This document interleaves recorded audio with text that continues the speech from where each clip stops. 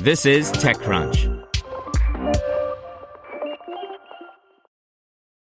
Lucky Land Casino, asking people, what's the weirdest place you've gotten lucky? Lucky? In line at the deli, I guess? Aha, in my dentist's office. More than once, actually. Do I have to say? Yes, you do. In the car before my kids' PTA meeting. Really? Yes. Excuse me, what's the weirdest place you've gotten lucky? I never win and tell. Well, there you have it. You can get lucky anywhere, playing at LuckyLandSlots.com. Play for free right now. Are you feeling lucky? No purchase necessary. Void where prohibited by law. 18 plus. Terms and conditions apply. See website for details. Today's briefing is brought to you by NetSuite by Oracle, the world's #1 cloud business system.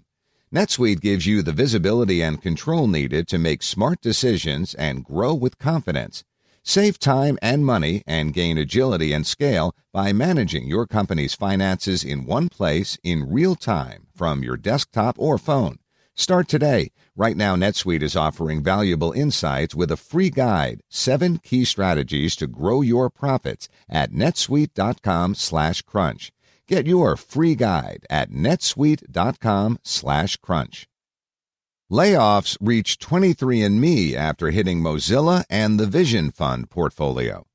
By Alex Wilhelm. Layoffs in the technology and venture-backed worlds continued today as 23andMe confirmed to CNBC that it laid off around 100 people, or about 14% of its formerly 700-person staff.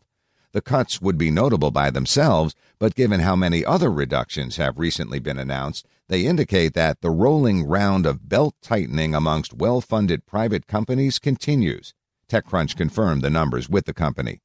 Mozilla, for example, cut 70 staffers earlier this year. As TechCrunch's Frederic Lardinois reported earlier in January, the company's revenue-gathering products were taking longer to reach market than expected, and with less revenue coming in than expected, its human footprint had to be reduced. 23andMe and Mozilla are not alone, however.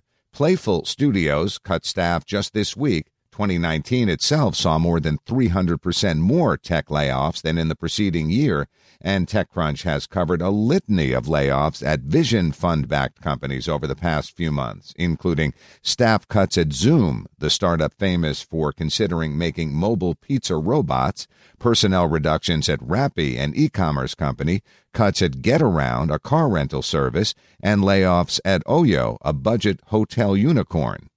Scooter unicorns Lime and Bird have also reduced staff this year. The for-profit drive is firing on all cylinders in the wake of the failed WeWork IPO attempt. WeWork was an outlier in terms of how bad its financial results were, but the fear it introduced to the market appears pretty damn mainstream by this point. Forsake hope, all ye who require a Series H. The money at risk, let alone the human cost, is high. Zoom has raised more than $400 million. 23andMe has raised an even sharper $786.1 million. Rappi, how about $1.4 billion? And Oyo, $3.2 billion so far.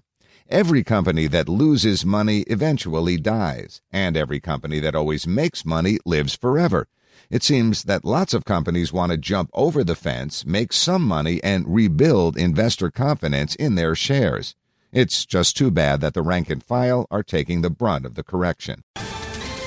Ohio, ready for some quick mental health facts? Let's go. Nearly 2 million Ohioans live with a mental health condition. In the U.S., more than 50% of people will be diagnosed with a mental illness in their lifetime. Depression is a leading cause of disability worldwide. So why are some of us still stigmatizing people living with a mental health condition when we know all of this? Let's listen to the facts and beat the stigma. Ohio, challenge what you know about mental health at beatthestigma.org.